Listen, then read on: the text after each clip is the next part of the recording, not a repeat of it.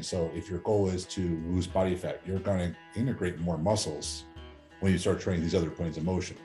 If you're going to perform better at a sport, you have to be able to demonstrate strength and decelerative ability and power and so forth in these different points of motion. And if you want to be more injury resilient, if you're having low back pain, you're having knee pain, or even shoulder issues, this could kind of be the secret weapon, if you will, in actually addressing what the true issue that's causing you to have those type of problems.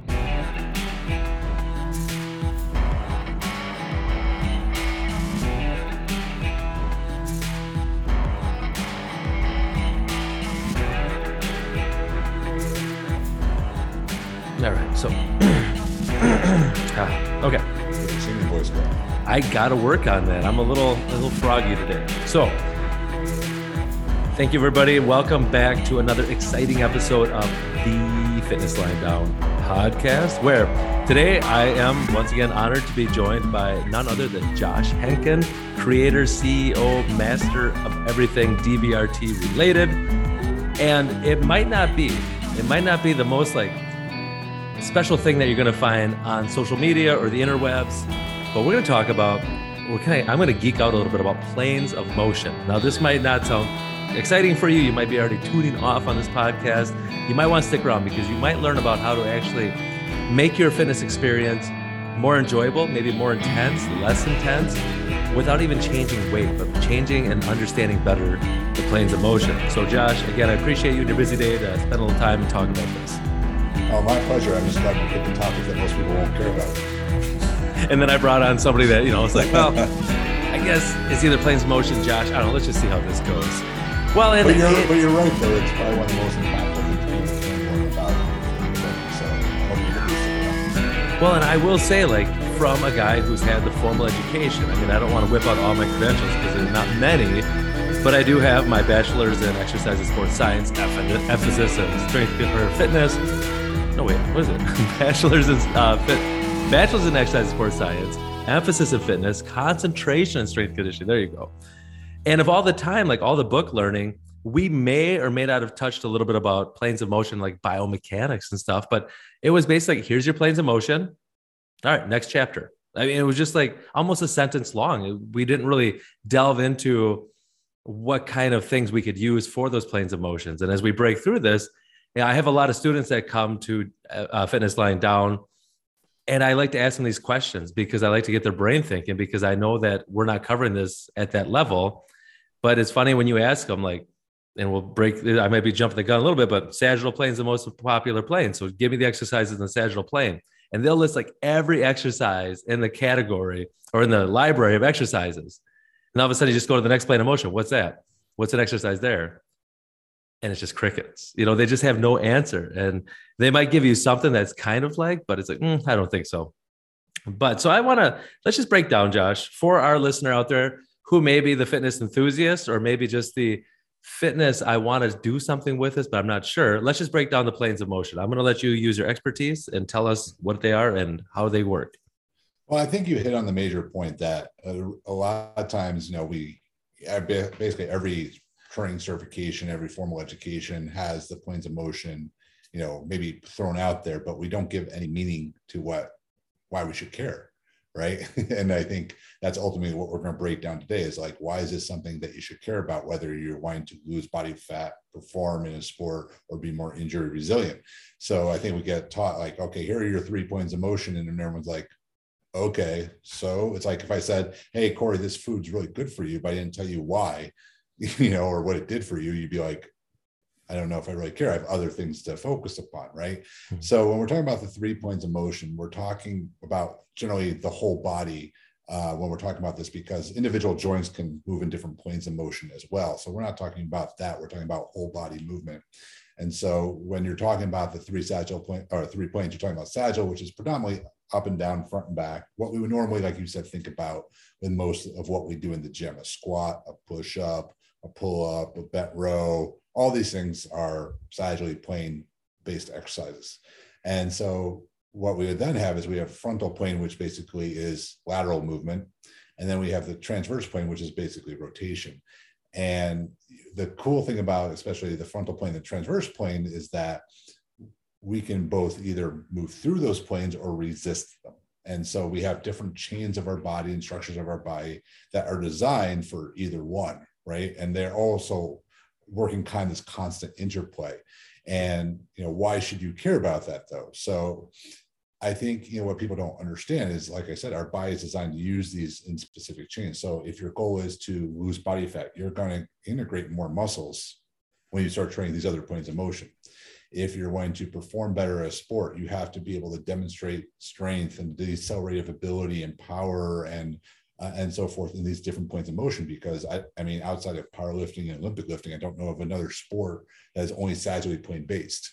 And if you want to be more injury resilient, if you're having low back pain, you're having knee pain, or even shoulder issues, this could kind of be the secret weapon, if you will, in actually addressing what the true issue that's causing you to have those type of problems. So I think if we start putting the planes of motion in that context, then people are like, they'll perk up and they'll be like, oh, that's interesting. Why don't more people talk about it? And I think ultimately we go back to the simple, sad fact that we still have this huge bodybuilding influence, and people don't know, well, what muscle am I working if I'm working the frontal plane? What muscle am I working if I'm in the transverse plane? And so I think people get confused on like how to develop value, but to me, that only speaks to the fact that we still overall as an industry don't understand how our bodies are made to move. And if that persists, then we're always going to have a problem appreciating these variables that are really important to how we should be training and progressing. Yeah. Another soundbite right there, but a longer soundbite, a Josh Henkin soundbite. So the question is, because as I mentioned, and we've kind of agreed upon, a lot of people in the fitness profession, we never, it's here it is, here's what they are, moving on. So how did you get kind of with the DVRT as you were growing this? How did you end up really finding out more about the planes of motion, how to use them accordingly, like in a way to progress and regress movements?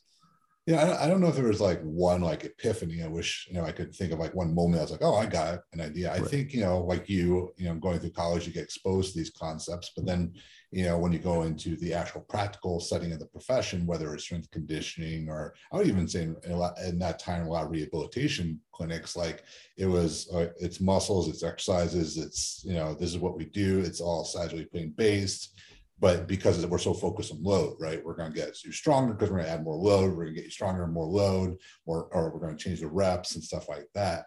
So I think I just was having a problem just making progress with people. And I would read material, and I always had this, inkling of like, especially when I worked in like strength conditioning with athletes, like, what were we doing in the weight room look anything to be athletic? Mm-hmm. And I think the answer was overwhelmingly not really. And I know you've worked in those settings as well, Cory. Like if you think about, what most strength conditioning programs look like, they don't really look anything to do with athletics. Even the more progressive ones at times during, especially the late 90s and early 2000s, like it looked like you're either a power lifter or an Olympic lifter, right? I remember, talking to my friends in university settings that, they'd be interning or doing graduate work with a coach, and their strength coach either had a background in Olympic lifting and powerlifting. So guess what? Most of the programming was. And so I think you just then perpetuate that. That's what you learn as a young coach, and you just do that, and it just cycles through the industry. So I think for me, I just looked at like, this doesn't seem to match up. And I wasn't making the progress that I thought I should be making with people. I'm like, why don't we train these different qualities? And I think especially in the late 90s, learning about movement patterns, from Paul Chek at the time was pretty eye-opening. I'm like, oh, I've never heard anyone talk about movement patterns. We talked about muscles or exercises. There's a power exercise or strength exercise, as you well know. And, when we break down the movement patterns, the one that looked that I never heard anyone really go into any, not like a whole dissertation upon, but actually even gain awareness of, was locomotion. And that, here's a movement pattern that makes us uniquely human that I would say 99.9% of fitness professionals understand very little about. And like, how do we make people actually better if we don't even understand the most human movement pattern that we're supposed to be performing? And so when I started going, okay, well, what makes up locomotion? Oh, there's all these different concepts. Yeah. If I walk straight towards you, I'm moving through the sagittal plane. But in order to do that, I have to possess frontal plane stability. Otherwise, I would fall right over. And there's a reason I'm, using opposite arm and leg motions to create some rotation to make it an efficient movement. because I think a lot of people don't understand your body craves efficiency because we're still based upon evolutionary standards where if it would be very inefficient for me to try to move and expend the most amount of energy possible. My body is designed to spend the least amount of energy possible because from an evolutionary standpoint, I don't know when I'm going to eat, right? I don't know how much I'm going to eat. Totally. So it just got me thinking, understanding these base concepts of like, man, we are not training the body for how we're designed to move. It doesn't mean, like you said, the sagittal plane movement is bad, but I just think so many people get stuck there and they don't know the value of training the other planes, that their eyes can never be opened up to like, oh, this is very valuable. Or they do token efforts, right? We know my running joke is, like you said, I think before we got started, that is you ask people about the sagittal plane, they'll list like a million exercises. You ask about frontal plane, they'll give you a side plank, maybe a carry, and that might be it. Maybe a lateral lunge. Man, that's actually, that's impressive, because with the college age students, as soon as I ask about a frontal plane movement, I get dumbbell lateral raises for the shoulders. That's all I get. Just and from a very technical standpoint, they're not wrong. I mean, no, that's it. It's like, that's what, but when we're talking about whole body movement, I think that's where people get stuck, right? Like, how does the body move and deal with these different planes, and why is it valuable again? So I think what we don't do is like, here's a big variable in our training. We don't know how to use it for creating progressions or regressions. We don't know, I think you said it before, how it changes the intensity of the exercise. And I think because the loads are used at a lower level because you're in more unstable environments, that people tend to devalue them. They're only for stability. They're only for, corrective exercise. They're not for building strength or, if I want to look better. And I think that's really a misunderstanding of what these planes of motion can offer people.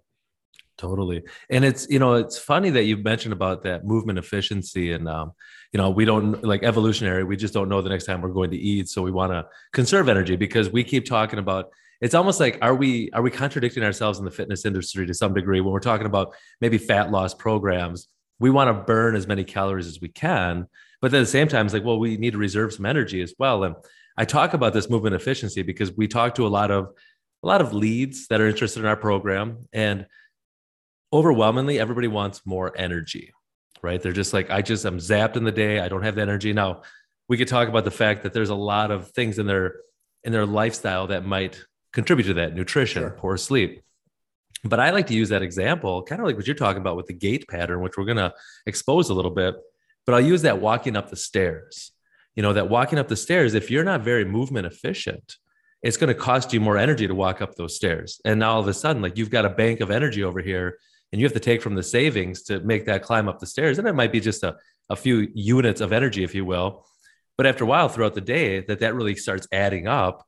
And before you know it, you are depleted of energy because you're not moving as efficiently. So if we can help people, as you talked about, like, yeah, we can actually incorporate more muscle. So if you're looking for fat loss, we know that that's going to give you more return on your investment. If it's just about more energy, I mean, all this stuff makes so much sense when you really delve into it and you really let yourself be exposed and steep into it.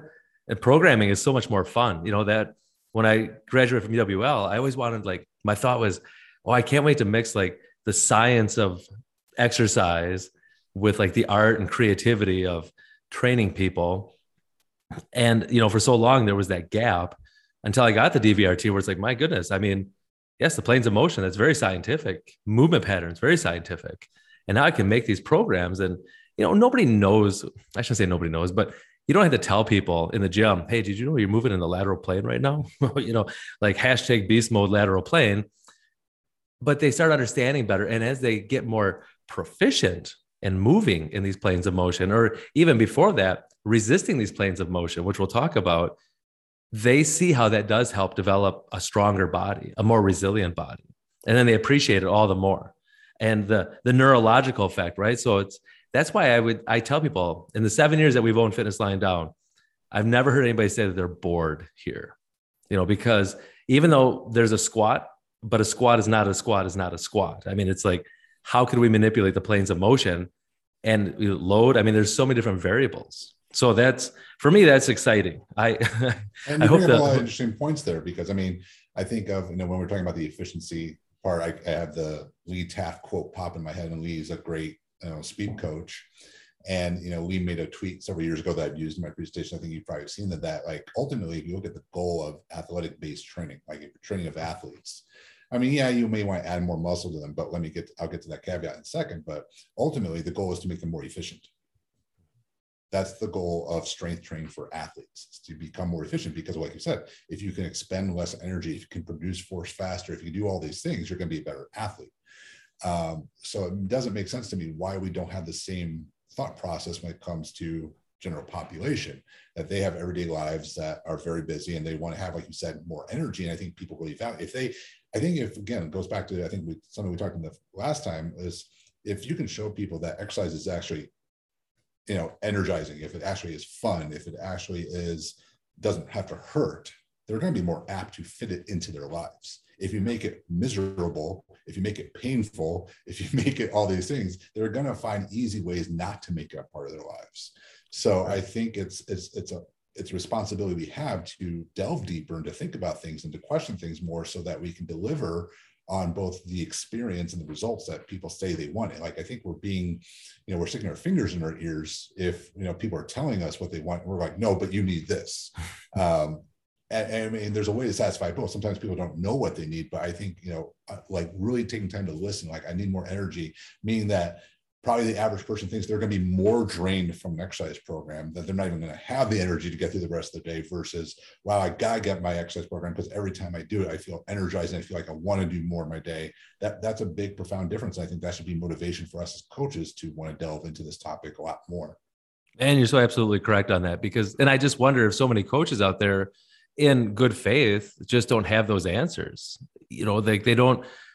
Decreasing the load is actually a good thing, especially when we're learning these different movement patterns, because we have to, we use the load as a way for feedback. So we know, I just think about if we're to do a lateral lunge, and I just think about how many people in a lateral lunge position will do a body weight or they'll hold a medicine ball or something like that, but that doesn't give them the according feedback that they need. And so what do we find? People usually take that step out to the side. They're lunging. They're doing the task of the lunge, as we like to talk about, but they're not necessarily doing the intent. They don't have that intention in there. So they just merely step out there, probably take too big of a step. Now, as we talk about, you're moving in the frontal plane now as you take that step, but we need to resist that rotation.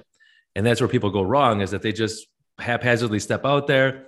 As they're coming back into the center, they'll allow their knee to cave in. So there's that rotation at the knee we don't want.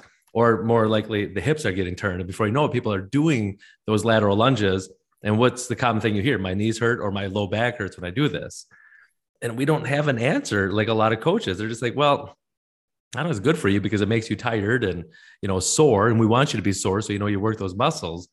But all of a sudden, using the ultimate sandbag, like, this is what I love about it, is I don't have to give somebody, and I tell people this, I give them a 10, 20 pound core bag.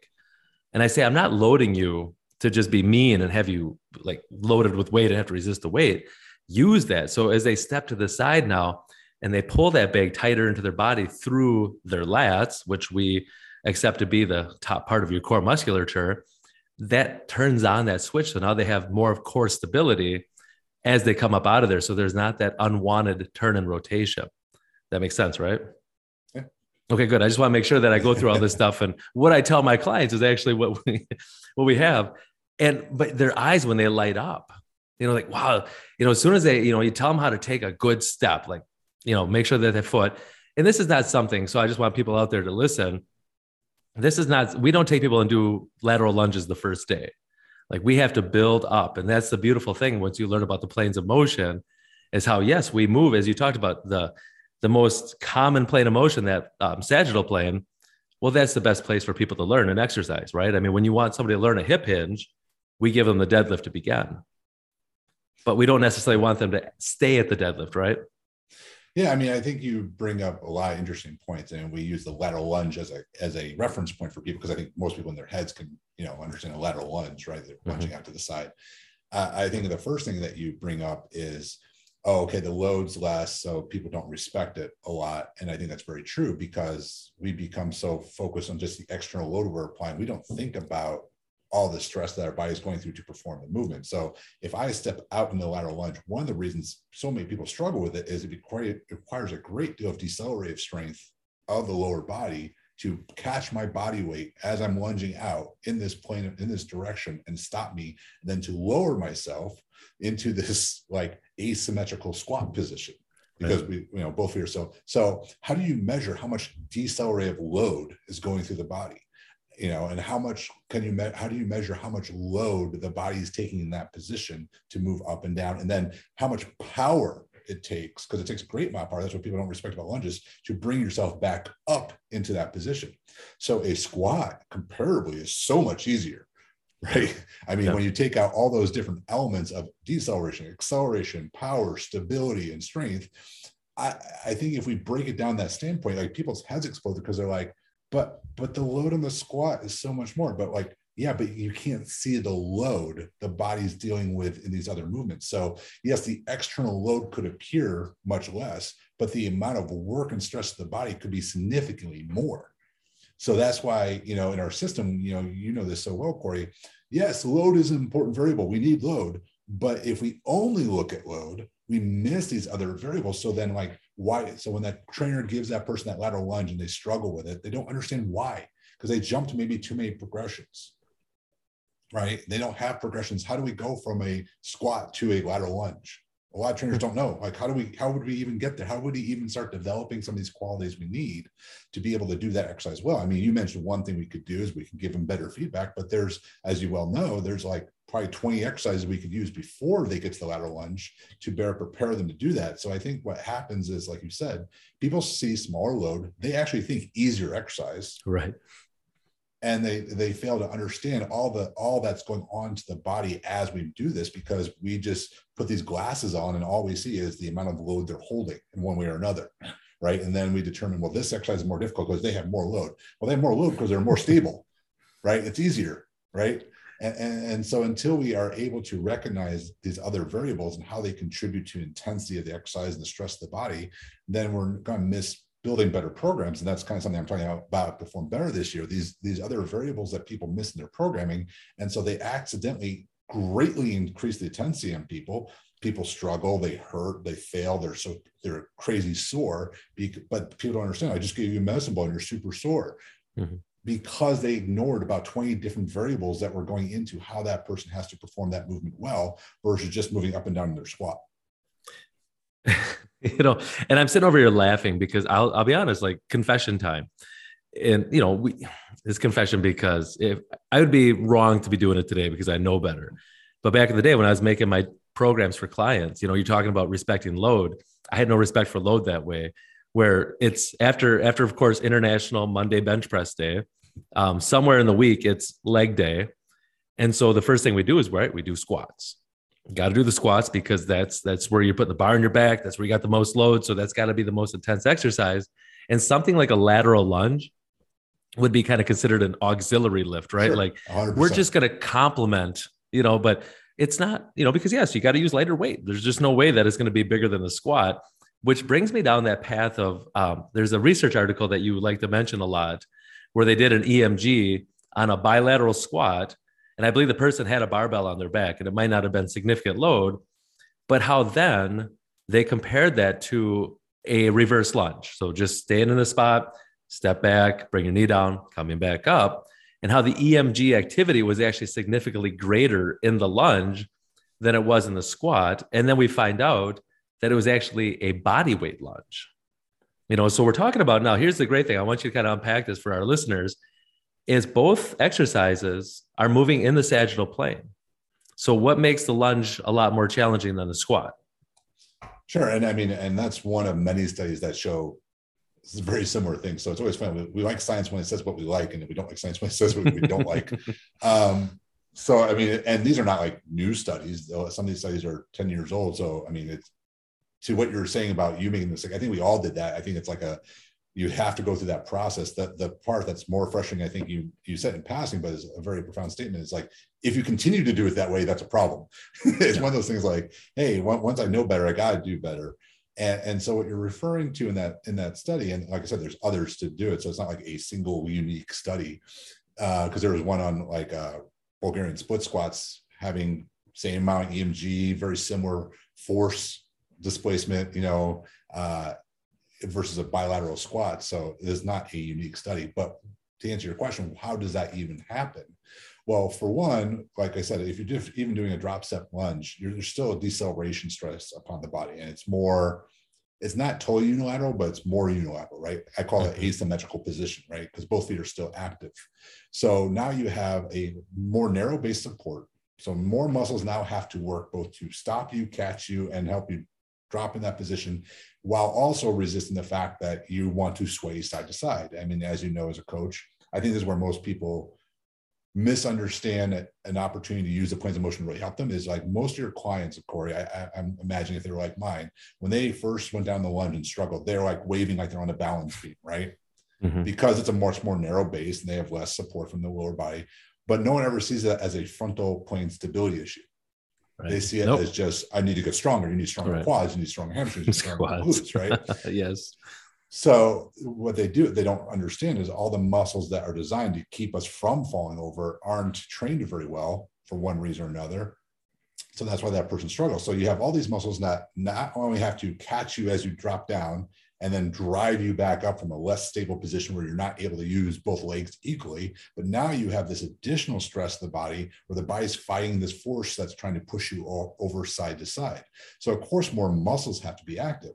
So a great analogy I like to use is, why do we squat versus doing a leg press? Because you get more muscles active, right? You learn to control your body. There's more stability, blah, blah, blah, right? Then why wouldn't a lunge use more muscles than a squat? Because the only difference from the squat to leg press is the stability that the leg press offers you. You're still bending your legs, you're still going to knee flexion, and you're still extending your legs. The difference is that you have to navigate more forces in the squat versus a leg press. Well, now take that to a whole nother level when you go from squat to lunge. And I think, again, and most people can leg press more than they can squat, right, Cory? Absolutely. I don't know anyone that can't, right? Because you're more stable, right? Right. So then why don't we take that same logic? Well, if we use the logic people have for squats and lunges, like you talked about with a leg press, then no one would squat, they would leg press, right? But we say squats are better because we think about, I need to learn how to control my body in space. I need to know how to, blah, blah, blah, and my core has to be active. But then doesn't the lunge take that to another level? So then shouldn't the lunge be even more powerful than the squat as far as what we get out of it? But we know it is. But we get trapped in, we don't use the same logic because we go, but the load's so much lighter, Josh. Like I get people on social media that like, you gotta love Deadlift Dad 2000. They'll get angry if I say lunges are better because they're just emotionally attached. They're like, look, all the weight I can lift. But that's no different than me saying, well, I'm not going to squat because look at all the load I can lift in leg press. Yeah. You'd be like, well, that's not the same. And I'm saying, well, that's not the same. Exactly. So we just have to be consistent with our logic and use it. And when we put it in a certain context, then we're like, you want to do the slap in the head thing. Like, why don't I think of it that way? So I think that's what people have to understand. There's more muscles being active when you have to both produce and resist force at the same time, in a very simple way of saying it. So like you said, if your goal is to build more functional strength, that should be something we utilize. If your goal is to lose more body fat, that's something we should utilize. If your goal is to perform better, that's something we should utilize. If you're getting injured a lot, that's something we should utilize, right? It checks all the boxes off for people. And it's just one of those things where we can't get past, it's a lighter weight, which is frustrating. Well, I think too, like in the industry, if we're training people, then, well, here's the deal, right? And I think maybe this is one reason why at our gym, especially, we have a lot of female clients. I mean, we do have some male clients, but it's overwhelmingly a majority female. But they tend to be more receptive. Well, I tell them right away, like, why is there so many females in this gym? I'm like, because guys are stupid. Yeah. Like we just stick with. And then the women go, yes, I understand. Yeah, right. And then most of the guys that join our gym, why do they join our gym? Because their wives told them to. And that's a true story. I understand. But most of our Deadlift Dad 2000s, I'm going to find that person out. It's just like they want to do their programs. And I make fun of it because that's me to some degree. That used to be me. Like I want to do bench presses because I have an emotional attachment to bench presses that when I used to bench press in college or high school, I was stronger, like I was playing football and whatnot, or, the bilateral, both feet on the ground, back squats. Like you just had those emotional attachments. Like they bring back some of what I used to be when I was younger. And we think if we go back to that's how it's going to be, but unfortunately it's not. So a lot of females, yes, they're more receptive to this kind of training. I say like females are amazing with their mentality because if something's not working, they're going to stop doing it and find something else. Like we have a lot of females that end up in this gym that have been have been shopping around the area at local gyms and just looking for something that works for them, that doesn't beat them up, that doesn't hurt them, that, they could still get an effective workout. But they're quick to pull the plug. Doesn't that go back to, if it doesn't work? And I think it goes back to, like we were saying, generally, and I don't want to stereotype every woman, generally women don't have the emotional investment into certain lifts that guys do. Right. And like you said, they're trying to relive glory days in their mind. Like, if I just do this, I'll go back to, if I do my high school football program, I'll be like I was in high school. And we know that's not how it works. But I think that's where it stems from. Like, women don't have the same emotional attachment to exercise, so they tend to be a lot more open to things. And I think, again, I don't hate to stereotype a whole gender, but my experience has been women often like things like dance and choreography and things because they like to move. Yeah. So they also tend to be more receptive to this type of training because it's movement. It's actual movement. And I think that's something that speaks to them. And I wish guys would be a little bit more open to that, because we tend to be more egocentric with that. Mm-hmm. I mean, not me. I definitely have no ego. Never been there. Yeah. The humblest man in the world. But I'm also appreciative. Like, if you came to me and go, Josh, I want to squat heavy because I like it. Yeah. Fine, cool. High five. But if you're going to be like, I'm doing this because I think it's better, well, then we have to have a different discussion. Exactly. And that comment there kind of reminds me of a time in Chicago in 2021 when I was doing a level 1 and 2 certification. This guy came up to me. He, trainer at this gym that I was at. I don't know how much he really knew about DVRT, but he came to the cert because there were sandbags in his gym. He's like, I should do this. And I think the gym is helping to pay for it or whatnot. And he goes, after we got done, and he did really well, and his eyes were really open about a lot of things. He goes, I got to tell you, I still personally like to barbell back squat. And I'm like, all right, like, that's you. He goes, but I could see how I could use some of these exercises to make my barbell back squat better, and it's like, cool. And then he mentions, like, after this, I probably won't give a lot of my clients the barbell back squat.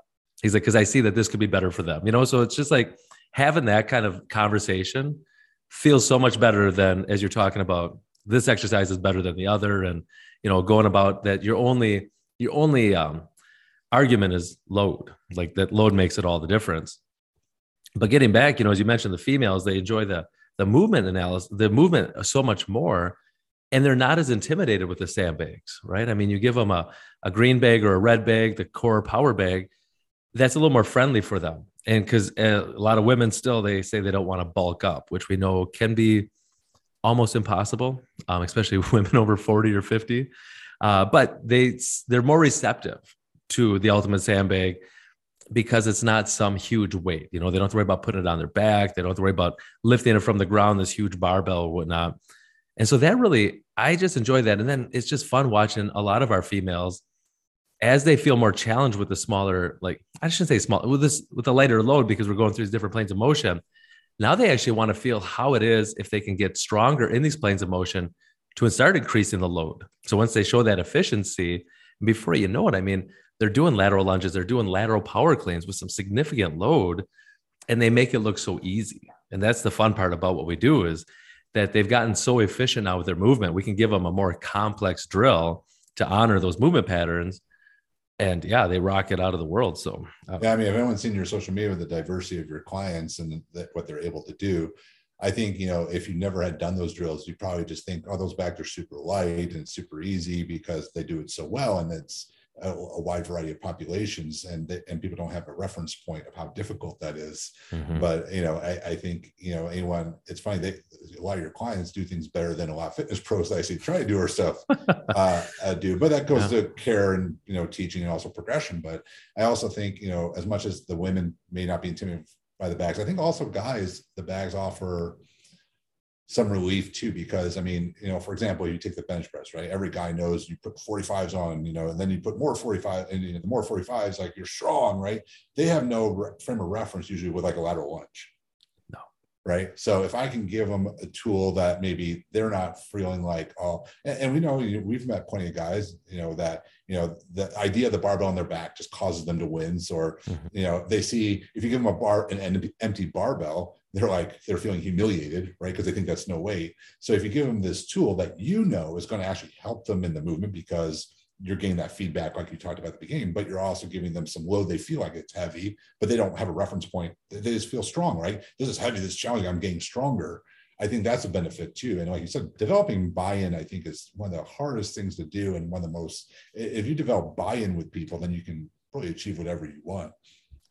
Yeah. And I don't want to brag, but like we've got a lot of buy-in in this gym, and that buy-in, not networking, but referrals, all of a sudden it's like, you got people talking about how great their gym is, how good they feel. And then they can even show you that they've been around for a while, that they even look better than they did when they started. So there's all that stuff. And I'm just thinking about the planes of motion too, where we got some clients that have MS, and being able to manipulate just in a small dosage for them, how much I've heard that this has improved my walking. Like I'm not as scared with the stairs as I used to be, because I feel more confident. And not just that I feel more confident, but I know that I'm stronger to move.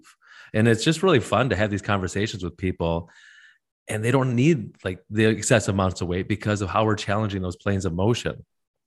And then that's even really important too, because I mean, yeah. I don't want to interrupt, because you remind me of a neighbor that we have as a social worker, and she's a bit overweight, and she has an autoimmune disease that makes her hesitant to want to exercise, because if she does too much, it causes her massive flare-ups and problems. And so like she's actually, because of just knowing that, she's looked at our social media, and it's interesting because her reaction to what we show is, that looks fun. Yeah.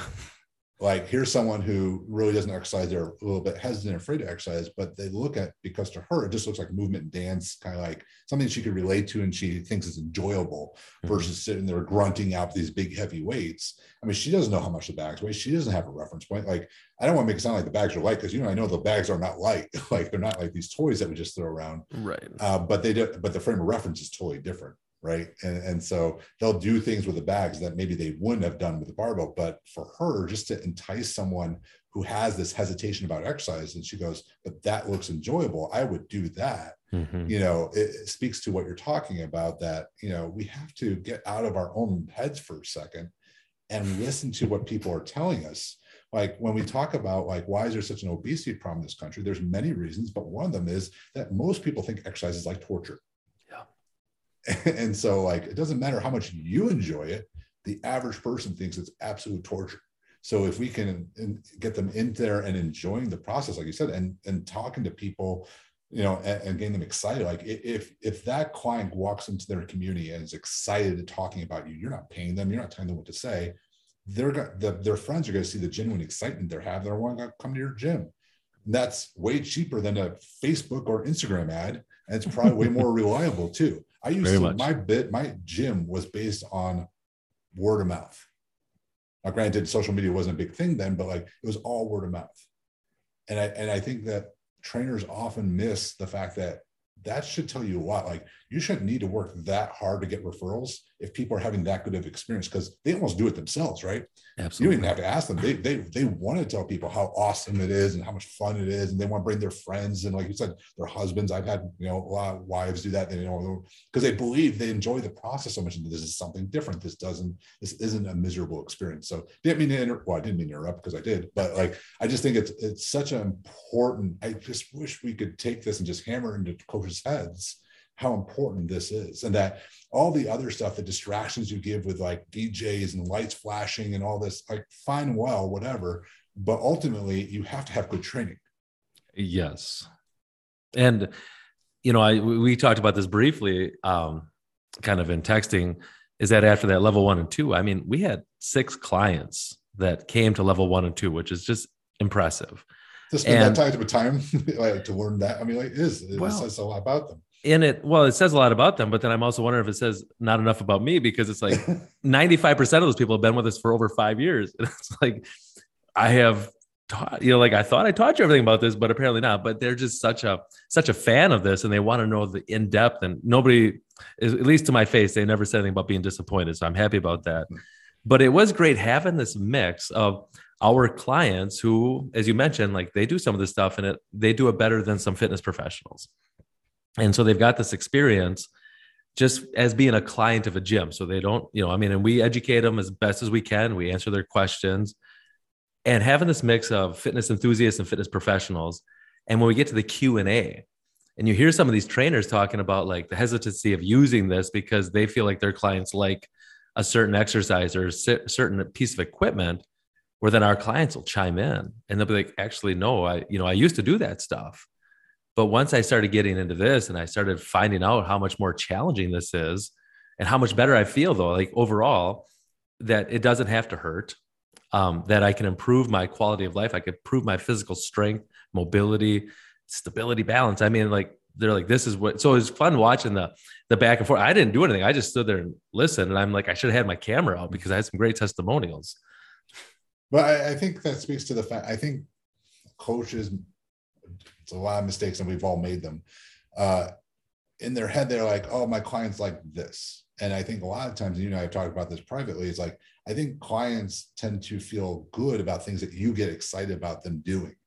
So if, for example, when people go, oh, my clients really like to trap bar deadlift, like, do they like to trap bar deadlift? Or is it that you high five them and make a big deal of it every time they do it? And you tell them that you have PR and you go on social media and you tag them and you make them a star. And you know what I'm saying? Like, yep.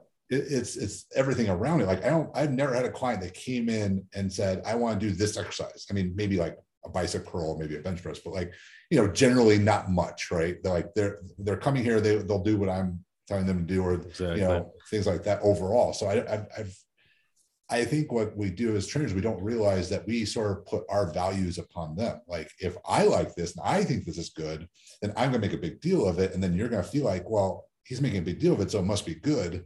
And then you get excited, right? So, and then I think trainers also get stuck. I mean, clients have the benefit of generally not following fitness social media, right? As far as like fitness pros. So they're not worried that they're not the ones they're not doing trap bar deadlifts or they're not doing heavy back squats.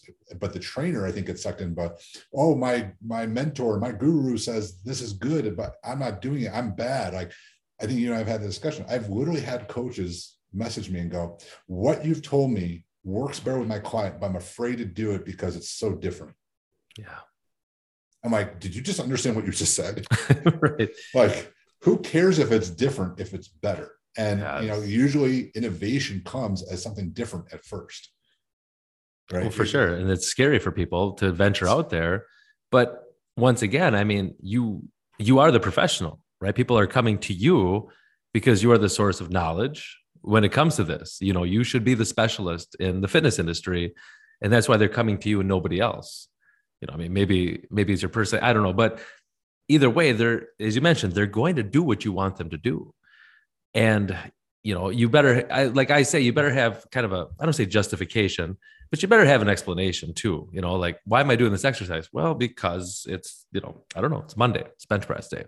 So I think a lot of people just have to have a little faith and, you know, take that step to make the changes. And, you know, if anybody is doing other kind of modalities of training, okay, great. And if they're interested in including more, you know, my words of wisdom, if you want to call it that, was, well, the worst thing you could do is like shut down on Saturday, move everything out Sunday, all sandbags, and everybody comes in Monday. And it's like, here, this is everything we're doing today now. You know, I mean, you slowly start implementing this stuff into the programs.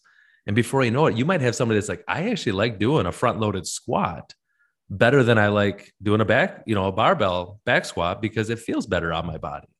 You know, I can get down lower. And this story may blow people's heads, but like, when I started my gym, I was very barbell focused. And I think you can relate to this, Cory. I just come out of strength conditioning programs and stuff like that. So how did you get strong?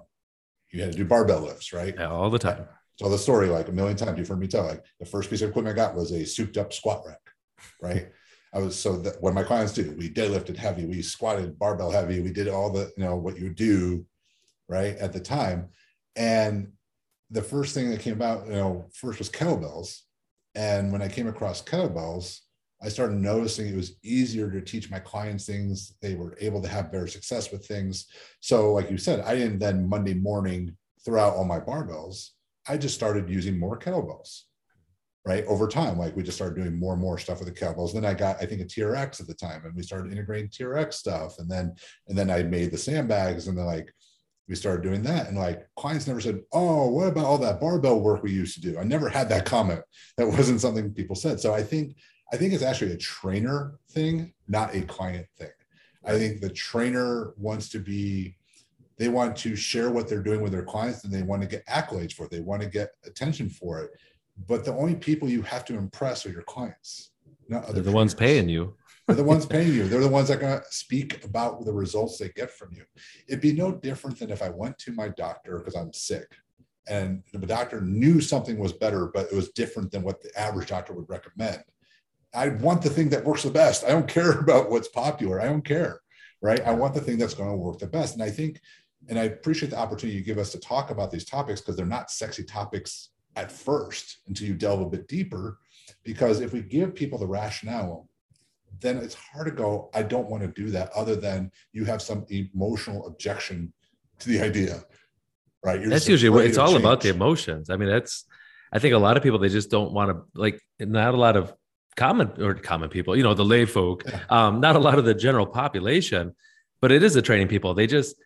It's hard for them to buy in because they just have so much emotional worth and emotional like investment into these different, and as you mentioned, like whoever's following them on the social, like it's amazing how people like kowtow to these people on social media. Like, I can't put this out there because they're going to think I'm doing something radically different and I'm going to lose followers, or it's amazing where people are. And it's like, there's people that actually pay you to know what you're doing and to give them not just any exercises, but they rely on you. They lean on you to give you the best exercises for them. And it's just, we're talking about before the functional training. Now, we can go through down the rabbit holes of all the functional training stuff. But it works once you understand. And I think part of the functional training that will make a big difference in people's lives is understanding the planes of motion. Once you start understanding that, that's going to make a difference in clients' lives. I think about Dr. Stu McGill and his big three. And you mentioned when you and Jess were approached by a power or an Olympic weightlifter, right? And she was having some back issues, like how this could help her sport. And you mentioned before about doing a bird dog. So just hands and knees on the ground. She has to lift up the one hand and the opposite leg, and how she was so unstable, right? There was a lot of rotation. And that bird dog, I'm a big fan of bird dogs. I think my listeners know about this. Anybody that's in my gym, all the different bird dog things we do, but how effective it is. So simple, but how effective it is to actually seal up those energy leaks so that you don't have that rotation. So you don't have that bad low back, the side planks, these simple exercises done with great intent is going to have so much carryover into performance, into just general living. And that's why our clients, I mean, when I say we're going to do a dead bug, bird dog, side planks, I still get some cringes from people because it's challenging. I mean, tell me why side planks are so challenging for people, because once I teach them how to do it right, it's usually better, but right away, they're like, I don't like side planks. Well, I mean, I think something you're doing is very important and could get overlooked. If I just tell you to do a side plank because it's a core exercise, then it's just one of your million other core exercises. Right. And you do it when you're bored, right? But if I say, hey, John's come in, he has some low back pain. I found out through some simple screening that he's got frontal plane instability, meaning like he can't resist moving. He got excessive motion, maybe one reason or another, or he can't resist me pushing him in the frontal plane, whatever it may be. I'm going to give him a side plank because I need to shore up that lateral system, because not only is that making his pelvis unstable, which is probably giving him some low back discomfort, any type of lifts we're going to do are going to eventually give him problems because he's always going to have this lateral instability. So then all of a sudden I made that side plank way more valuable to you. It's not just another core exercise. So I think, giving meaning behind a lot of the exercises, and not just, that's why, like when you said, explain what they're doing, like you don't need to give people dissertations, but if you just say it's a core exercise or it's just a strength exercise, well, that's not good enough. It's a stability exercise. Like what makes it useful for what we're trying to accomplish? And now as sort of as a coach over the years, and slight tangent, but I'll come back to make it full circle. I love the tangents. So I taught a program before COVID with Alan Cosgrove, Brand Marcello, and Leslie Schilling. And Brand's was one of the first coaches at Exos. He's a top level, sports performance coach. And he was going through some progressions. And during a break, I said, actually, Brandon, I do it this way. And he said something very interesting. He goes, I never thought about that way because I don't deal with general pop. So your challenges with general pop are different than what I can do with athletes. Mm-hmm. So he goes, but that makes sense for the issues you're finding with general pop. Those progressions make more sense. Yeah. Right. So I think context is really important too. We want to get this, like the answer to all fitness problems, and it can be tough because, context is so important, but bringing it all back to the side plank, where I was going with this is like, I would have often started teaching people the side plank as my frontal plane base level exercise. And now at this point, I'd almost start half kneeling. And the reason is, and it took me a long time to have my own head like wrap around this, is so many people hate the side plank because you're having to lift a lot of your own body weight. So if I am deconditioned, if I am overweight, if I am elderly, if I am injured, or any of those things, that's a lot to ask of me. But if I put you in a half kneeling position, or I use a sprinter stance for like upper body, movement, like I can introduce that frontal plane instability without putting the same level of demand on you. So you can actually start to build up. And I think the side plank actually comes a little bit further down the road now in my mind, because I'm asking you to hold up your own body weight. Even if I bend the knees and so forth, it's a lot of your body weight to support. And if you don't have that strength, well, how are you going to do that successfully? So I wholeheartitly agree with you. And, I'm glad we're having this conversation because it's just kind of confirmation in my own bias maybe. But I really, as much as I love the side planks but it's when I introduce a side plank to somebody, it's usually after about 3 months of training with us.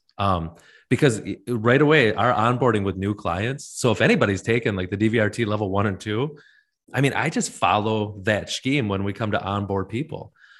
We start with a basic restoration exercise, kind of the hip bridge, to teach them the relationship with the ultimate sandbag first and foremost, and feet on the ground. It's just like, it's such a great thing for me to start people off with.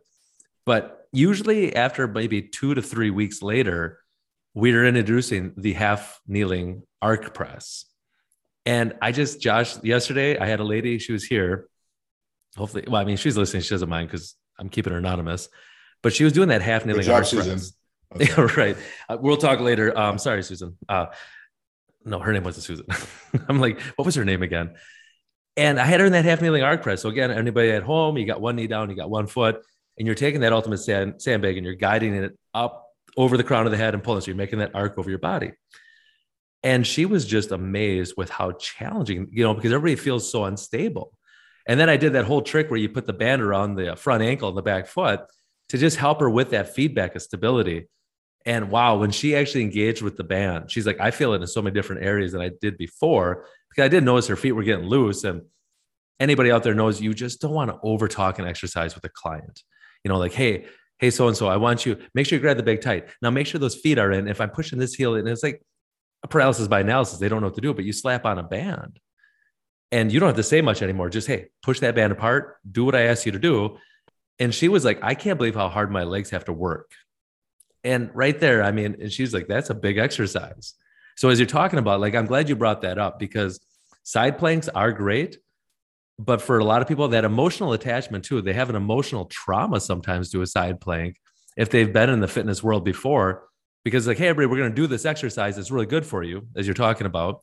But they do it and they're like, man, my shoulder, like my neck hurts, because they don't know how to hold them. They're not strong enough, right? It's not that they don't know how to.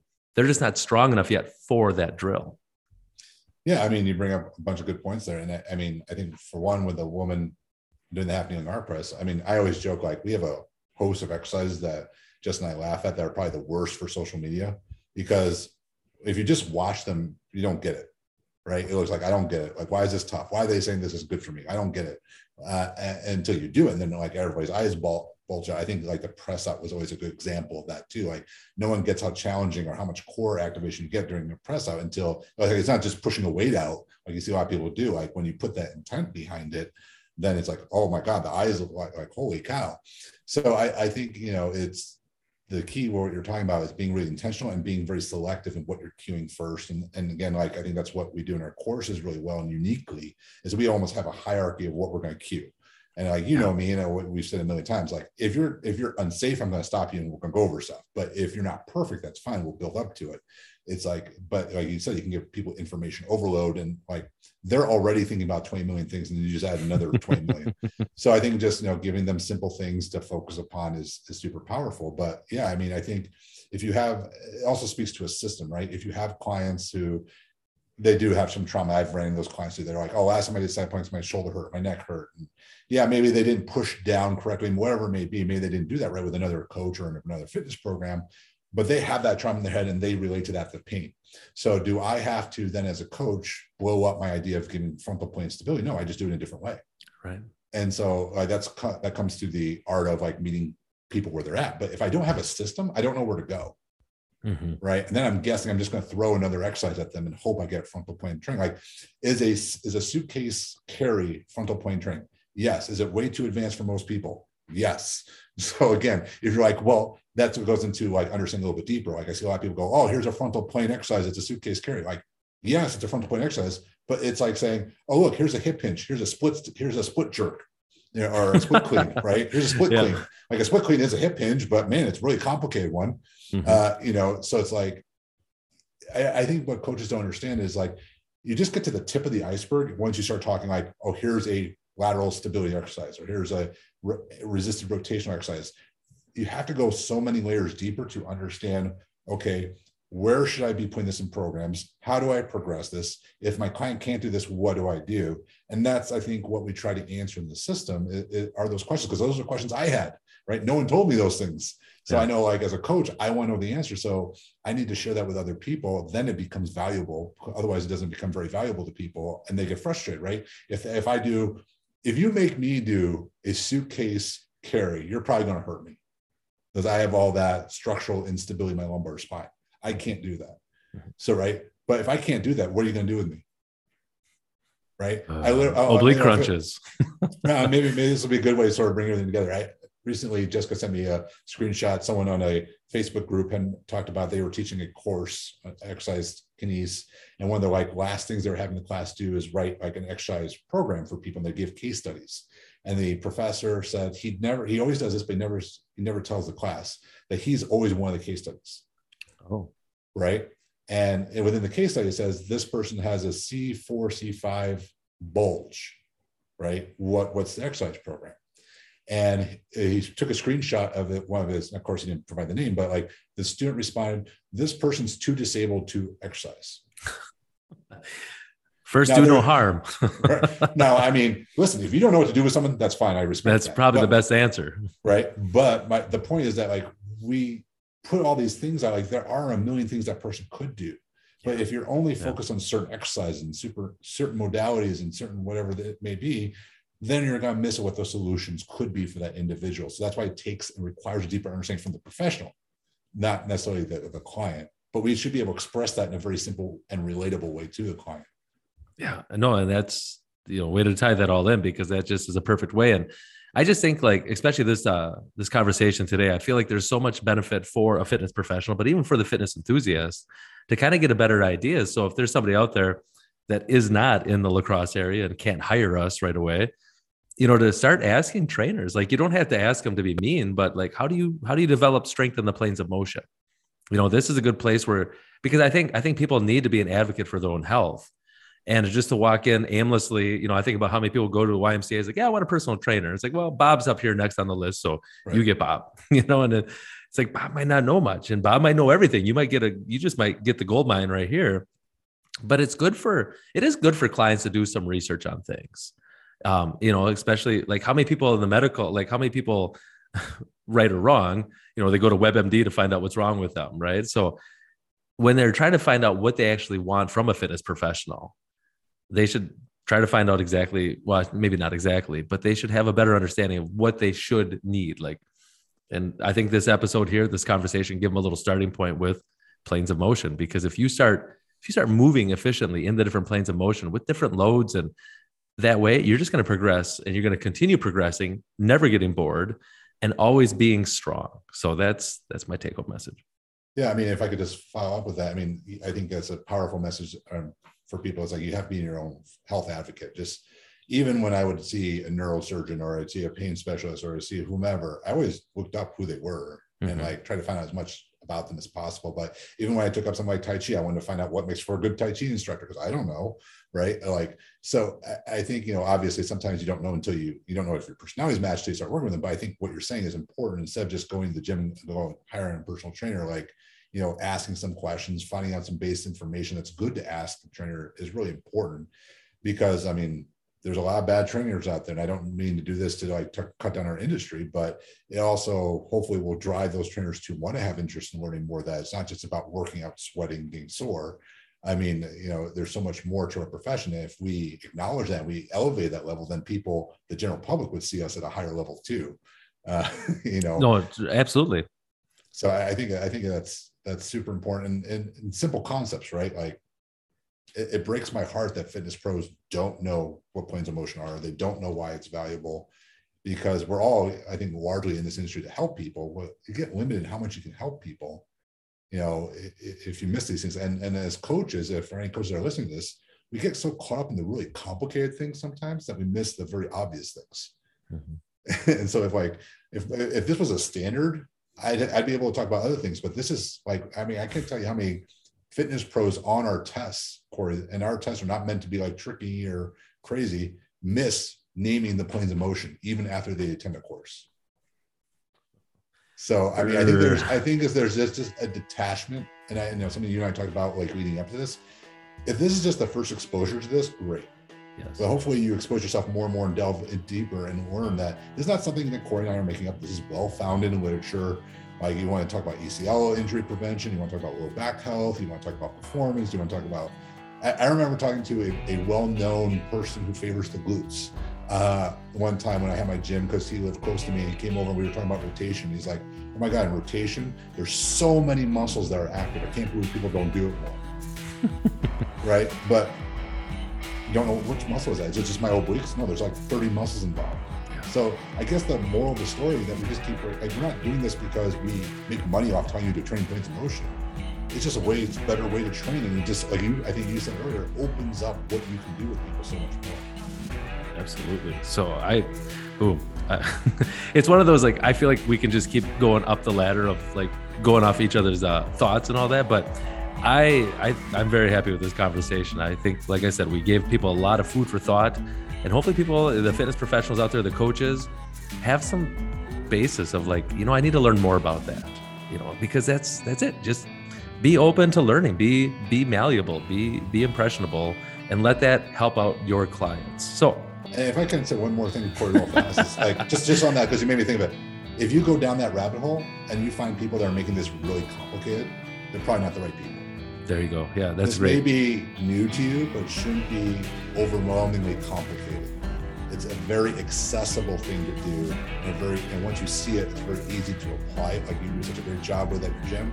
So if you're getting to someone, they're talking over your head and making this super hard, probably not the right people to follow.